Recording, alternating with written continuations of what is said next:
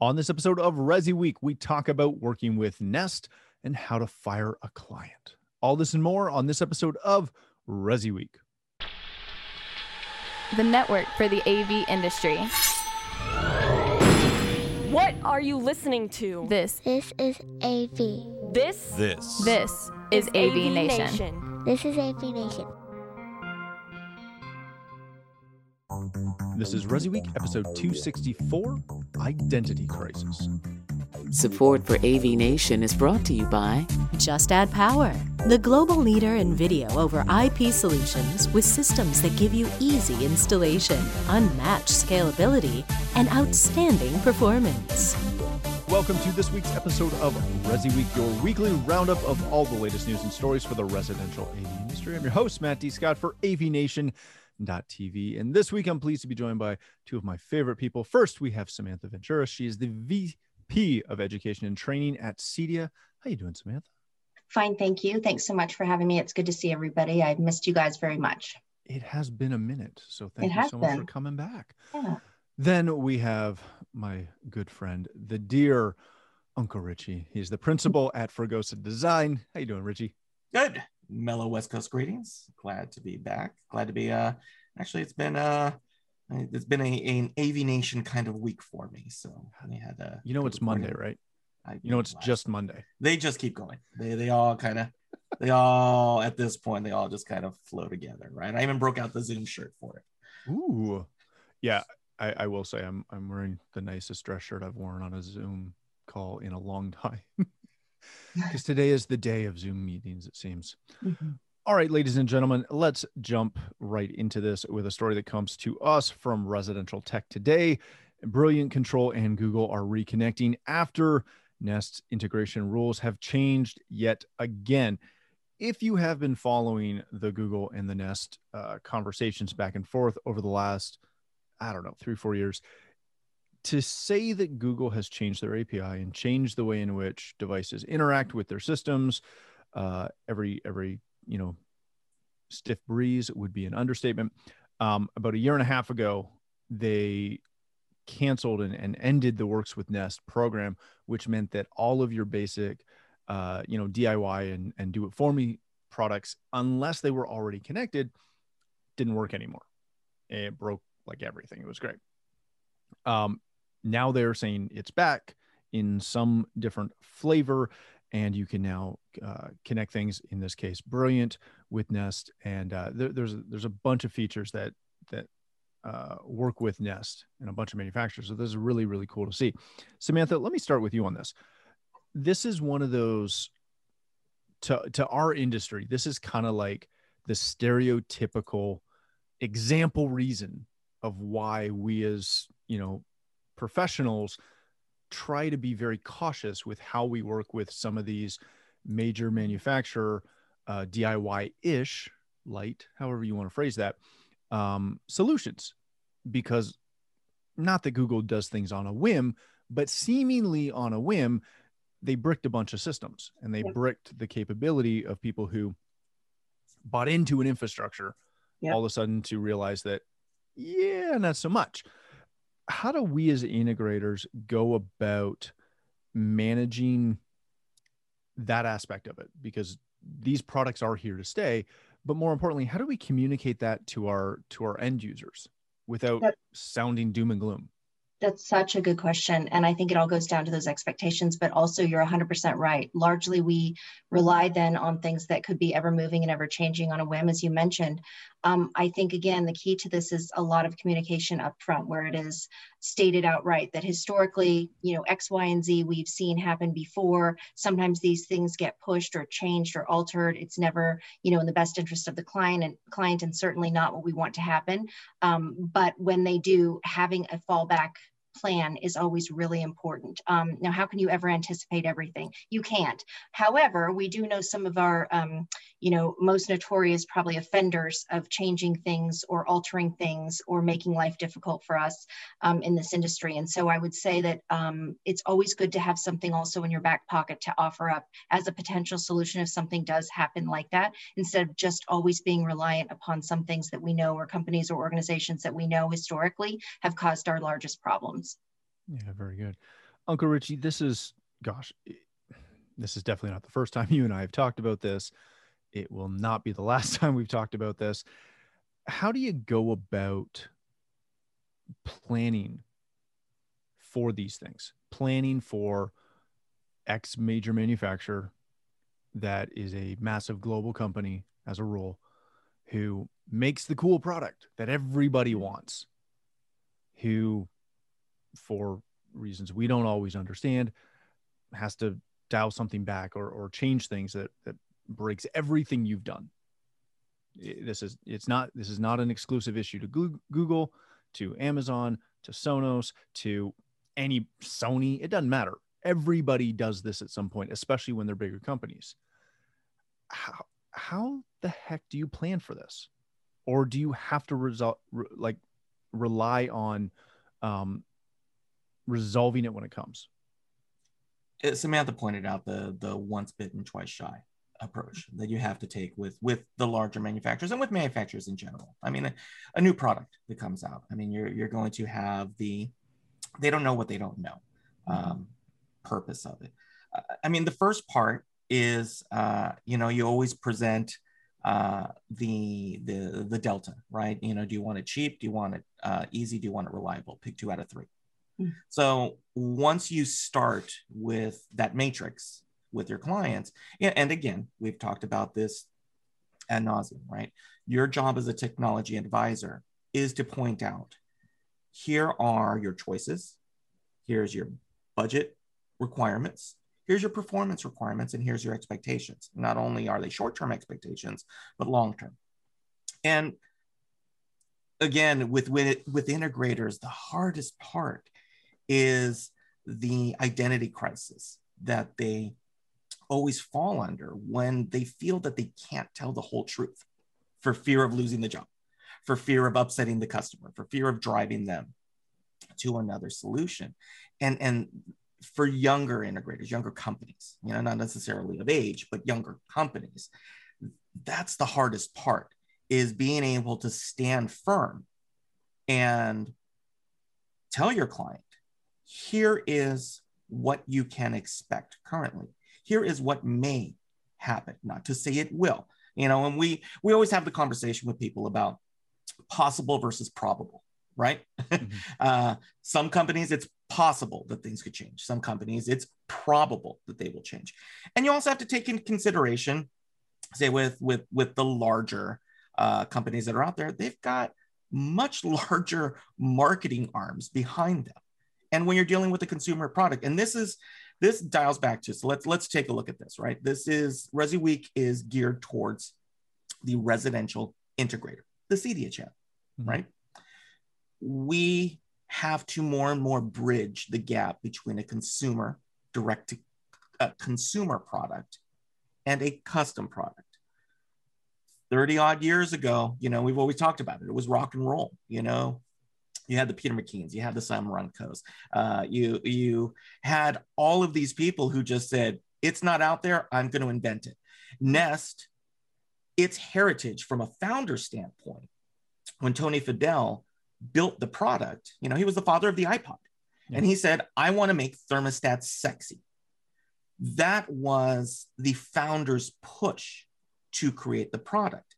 Nest is a perfect example of what happens when you go from a founder-driven product to something that they hand over to a product manager. And the product manager goes, it's like, it's like trying to build something out of committee, right? Once you start building something from committee and there's not a unifying voice, this is the stuff that happens because they don't necessarily consider the downstream effect. All they're considering is the forward progress because they have no historical reference at that point.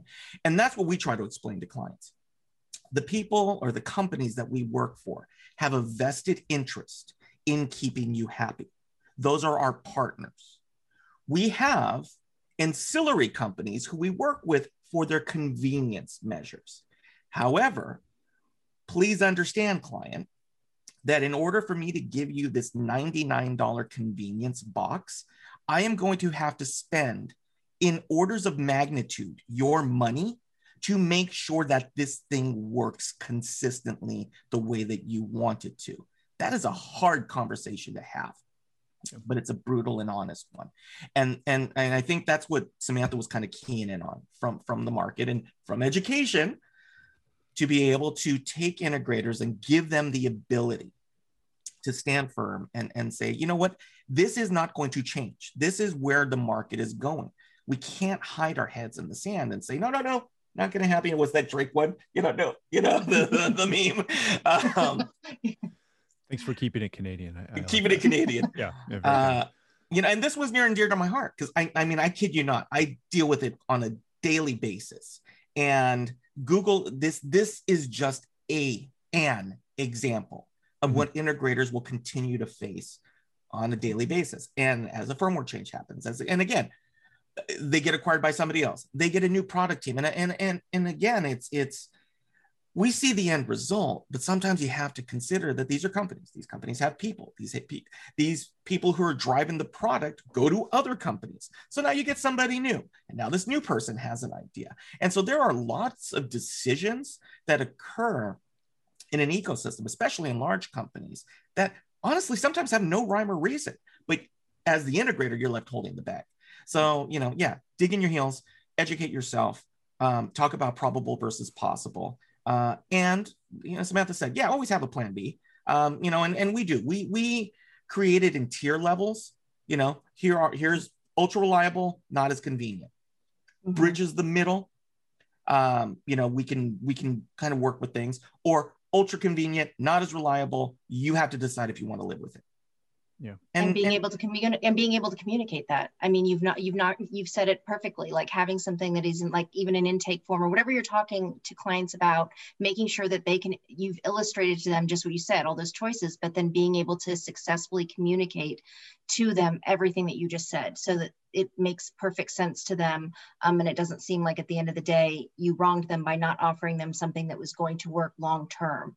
And again, that goes back to this, the business owner, the integrator, everybody having that ability to communicate successfully to alleviate and mitigate potential problems later on. It's such a huge skill. It's such a huge value to a successful business to be able to communicate those things ahead of time. And so sometimes largely people know all of this. It's just then being able to articulate it well. And that's where I think a lot of people fall short, and could, really benefit from working with mentors within our industry of how they've done it best. Now go model, go follow what they've done. Speaking of communication, as we're going to segue into our next story, when is the right time to fire a client? This comes to us from CE Pro, and although it sounds doom and gloom, I love firing clients. This is kind of my favorite part of the business. Don't take that. No, that's exactly what I meant. It is never easy to fire a client. It's never easy to turn down a client. Read through this article. It is the story of Willie Montoya. He's going through a client that he had that he thought was one of his people, one of his clients that was going to be there forever.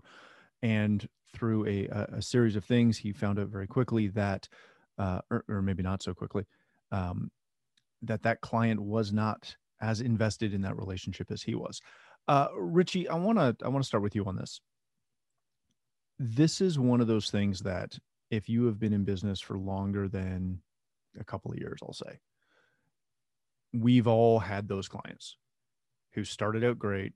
You either determined fairly quickly that y'all didn't mesh. This was not a good fit. And somehow you had to either get it to the point of completion so you could get out, or in some cases, some drastic cases, end that relationship very quickly.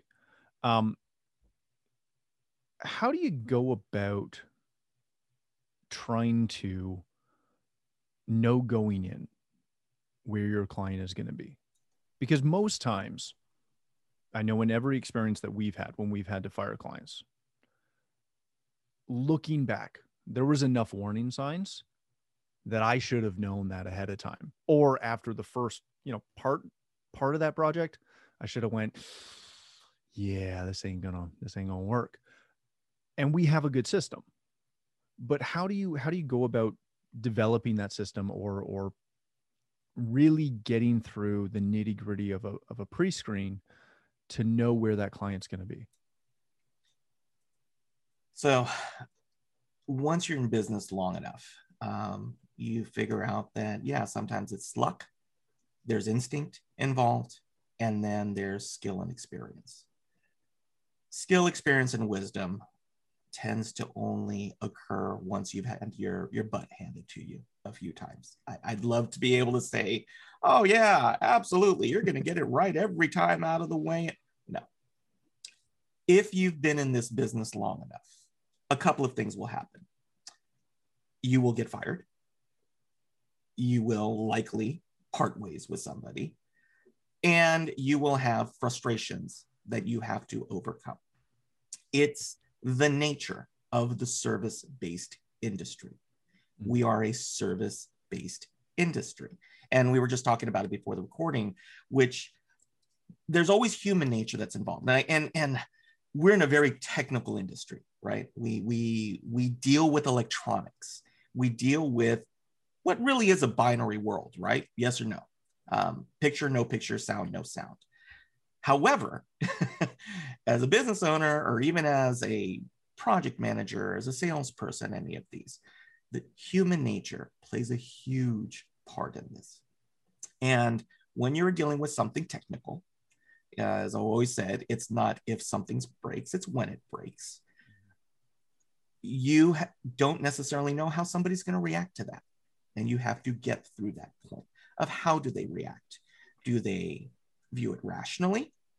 Do they accept your solution and your explanation? Or are they irrational? And is that how they deal with frustration? Yeah, that's high level stuff. It really is. You would just think that, hey, I got this thing to work. The TV turns on. The Apple TV gets a picture and I've got an IP address. I'm good to go. Everything's going to go great. This is the skill side. This is the craftsmanship. This is plying your trade. This is understanding how to service the whole project. And again, West Coast Uncle Richie, right? Here's the holistic side of my West Coast vibes of this, but I truly believe it is that there's a holistic approach to this. Mm-hmm. And you're dealing with people first and foremost. You're dealing with personalities first and foremost. And depending on where your client base is, I deal with C-level executives. I deal with the companies and the people that fund the companies that are in the news. These are demanding people. Mm-hmm. And they are used to being told no sometimes, or they aren't used to being told they're wrong. What I will say, and it is kind of they have the unspoken rules. The unspoken rule of the custom channel: sooner or later, you will be fired for something that you think is completely unfair. Period. If you're around this long enough, it will happen because of that human nature element. Because a frustration will get transferred to what they believe to be the source of the frustration. Mm-hmm. Raise your hand right up there, whether you did it or not, whether it was YouTube broke something. Well, you broke YouTube after a period of time. And so, one of the things to understand, and again, we were talking about before, and with the CD channel, I mean, Rob Gerhardt used to have a fantastic class. And it might be actually a little bit before your time, Matt, that it was basically, he would talk about the nightmares that would occur. And it was a master class from somebody who was extremely successful in the industry on all the ways that he completely bungled things and crashed and burned, and then learned from those mistakes and came back. You can't be afraid of your mistakes. You can't be afraid of admitting your mistakes.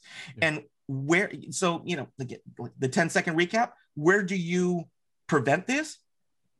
Humility, honesty, transparency in your communication, that you may not be ready to do it, and finding a place and a connection with the client to be able to say, hey, these are the things that are going to happen. I know you don't want to hear it. I don't like saying it, but if I don't tell you now, 6 months from now, this is going to be an issue that you're going to have with me. Mm-hmm. And that's what really talks about. The article he talks about, this was technically something that happened outside of the AV side of things. It was a personality conflict. Yeah. Those things are going to happen. But as an integrator, you have to always be prepared to be replaced. You have to always have it in the back of your mind. What will happen? We call it the lottery or bus syndrome, right? If I win the lottery or get hit by a bus, can I make sure that whatever's left behind, somebody can pick it up and take it from there? If you're being hired by a client, that's your responsibility. You should be able to do that. The article talks about, two people came in and they couldn't understand a thing. And that's how I found out about it. For me, philosophically, from a company standpoint, that was the mistake of the original integrator. Because if somebody can't follow in your footsteps, you're doing your client a disservice. Yeah, that's just, you made something overly complicated that doesn't need to be. So there's some good lessons in, absolutely read this article, because if nothing else, hopefully it causes you to think about, hey, how am I dealing with this? And as a company and as an individual. But I want to jump in and I want to say, and this is not exclusive to us. This is not exclusive to our industry. This is anything. So you don't like something or working with someone or, your child's teacher. Everybody wants to have a time where you can go ahead and say, I want to part ways with you. I don't like the language of I'm going to fire a client. Instead, it's more, I want to part ways with this particular client because X, Y, and Z. So I want to go back to the root and I want to start with what, Richard was talking about, looking at this holistically. First of all, how reflective are you as an integration firm, as an integrator? Do you go back post-project? And I don't care how big it is. And do you look at some of the pitfalls that happen? You said it first and best, Matt Scott, too, related to this idea of, do you actually go back and say, okay, I saw some real red flags here, and what were they? Do you do post-project reflective looks with your team at what went right and what didn't go so right? So you can recognize some of these things for the next project that you might be taking on. And then also recognizing that if you're going to part ways, did you actually figure out from the very beginning, you had done a really good job originally to mitigate some of those potential issues where you're talking about, did you lay out the project successfully? Did you go and make sure everybody knew what they should be doing? Did you navigate through particular challenges if it had already been worked on by a different integrator prior to you coming on board? There's so many of those things, but at the end of the day, I think with COVID, especially during this time of the pandemic, we've noted that a lot of people are starting to, I think, sometimes feel up against a wall in terms of this particular topic of, I now need to please every single person all the time. And that's across the board in every industry. And I think we have to take a look at that and say, at the end of the day, we start to also undervalue ourselves too, in terms of keeping with things that maybe is not a good fit for us. Is your client taking up more time than they're worth? If the answer is yes, then we need to have a conversation about what that looks like. That's not good. If they're being disrespectful to you, to your team, if they're not listening to you, there's some real things to list out. And that goes back to that post-project look. So you don't necessarily take on clients that you can see immediately ahead of time, this is not going to be a good fit for whatever reason. So again, as Richard said, that holistic understanding of what to do prior might help some of these conversations later by mitigating ahead of time. Samantha, let me ask you this, because you kind of touched on it for a second there. How do you go about, because I would argue that, and I'll use my company for an example, the last 8 months, our clients have been more demanding on a whole. They have been dramatically more demanding than they ever have in the past. Yes. Typically, we would get or be afforded a level of grace for scheduling or product delays or what have you. That has been significantly lacking the last, 6 to 8 months. How do you go about, because no one ever wants to break up with a client, fire a client, part ways with a client, depending on how diplomatic you want to be. How do you go about trying to do that in a manner where they're not going to go tell all their friends that Matt's terrible at his job? And I know that there are times that is unavoidable. We've had that happen where no matter what we do, it's done. It's over. We are no longer besties.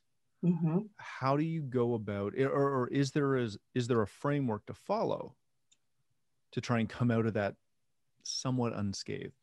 Absolutely. Now, there is always going to be the exception and not the rule, where you're going to have some that no matter what you do or how you handle it, it's never going to be enough. We can always recognize those ones as well. But I think we lump everybody into that category, and that's not true at all. We meet our clients where they are. And sometimes that is depending on the climate of the actual, where we are in the world and this year has been a tough one, they're not going to be where they've been before. Conversations and humility, and also understanding that there is so much more of a component right now going on for each of us that's personal struggles that have nothing to do with business that we have to be aware of. So when someone's having a conversation with you that seems quite heightened and you're wondering where it's coming from, recognize the iceberg of who that person is. You're seeing the very top that you're working with. There's a whole layer underneath that probably has a lot of other things going on for them, and you're getting the brunt of it. So when you meet them where they are, it means that your communication at all times remains very professional, but also, and not in an inauthentic way. You're really caring about where they are. So this is the most that I can give to you, being very upfront with that. And also recognizing that within your conversations with them, and I recommend a real conversation with them, not just an email. Yeah. Real conversations with them start from, I hope that everything's going well, or I was sorry to see that this has happened, or really understanding where they're coming from, and then recognizing that you need to be very honest about what you can do and what you cannot do with them. Focus on that care or concern in the conversation, not what you're necessarily delivering. And there's a difference there. And I think sometimes we try to wrap it all into one thing, and then we fail because we didn't necessarily deliver on the final thing. If you're delivering the whole experience in a real, meaningful and authentic way, even if you don't get to the end result of what you thought you could or what you wanted to give to them, you did it the right way. And honestly, that word of mouth, that is what travels later on from a client that you may not have pleased or didn't necessarily come to fruition at the very end how you thought it was going to be. If you handled yourself in a way that recognized where they were at that moment and where you wanted to be along the journey with them, then you're not leaving with them seeing you in a way that is actually an unfair representation of who you are and who your business is as a whole. But as leaders, teach the other people within your team to do what I just said. It's really on you. It's your responsibility to have the conversations internally, to go through some of these things, to have some of those intake forms, to talk through some of those post-project pitfalls and recognize what could we have done better?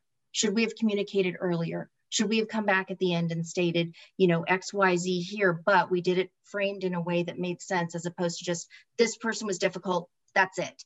And I just think that there's more of those cases that are much easier to probably mitigate and handle than we think, and we lump everybody into one.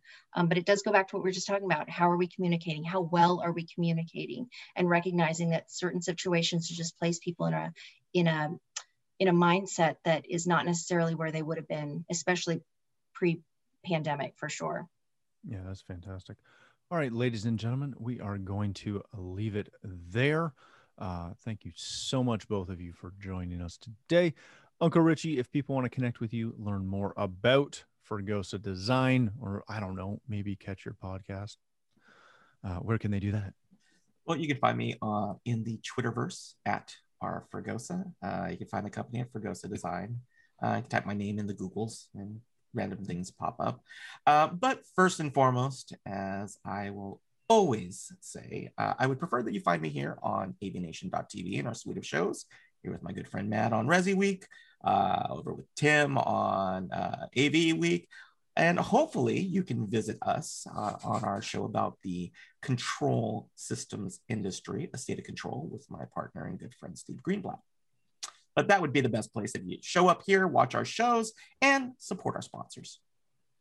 Most definitely. Samantha, my friend, thank you so much for joining us. If people want to connect with you, learn more about CEDIA, but specifically about all of the new CEDIA training and education that y'all should be taking, where can they get that? Yes, come out to our website. Definitely visit me.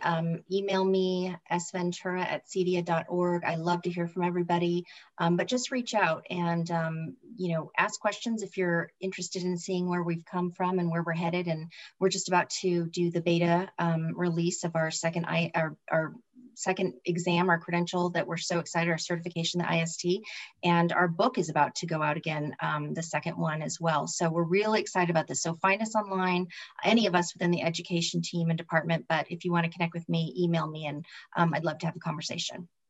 Yeah, I will second that. If you're one of those people who have dealt with CEDIA education, but you haven't done it in I don't know, a couple of years, minute or two, you don't realize what it looks like now. Go check it out. Samantha and her team have done a ridiculous job in updating that and making it current and making it easy to use for you and your entire team. So definitely go check that out. For myself, if you'd like to connect with me, you can find me on Twitter at Matt D. Scott and pretty much every other social platform. But more importantly, please visit avnation.tv, where you'll find this show as well as a wide variety of our other shows with all the verticals that we cover. When you visit the website, please take a moment to check out our supporters. We are extremely thankful for their support and ask that you check them out as well. Thanks again for watching. That's all the time we have for this episode of Resi Week.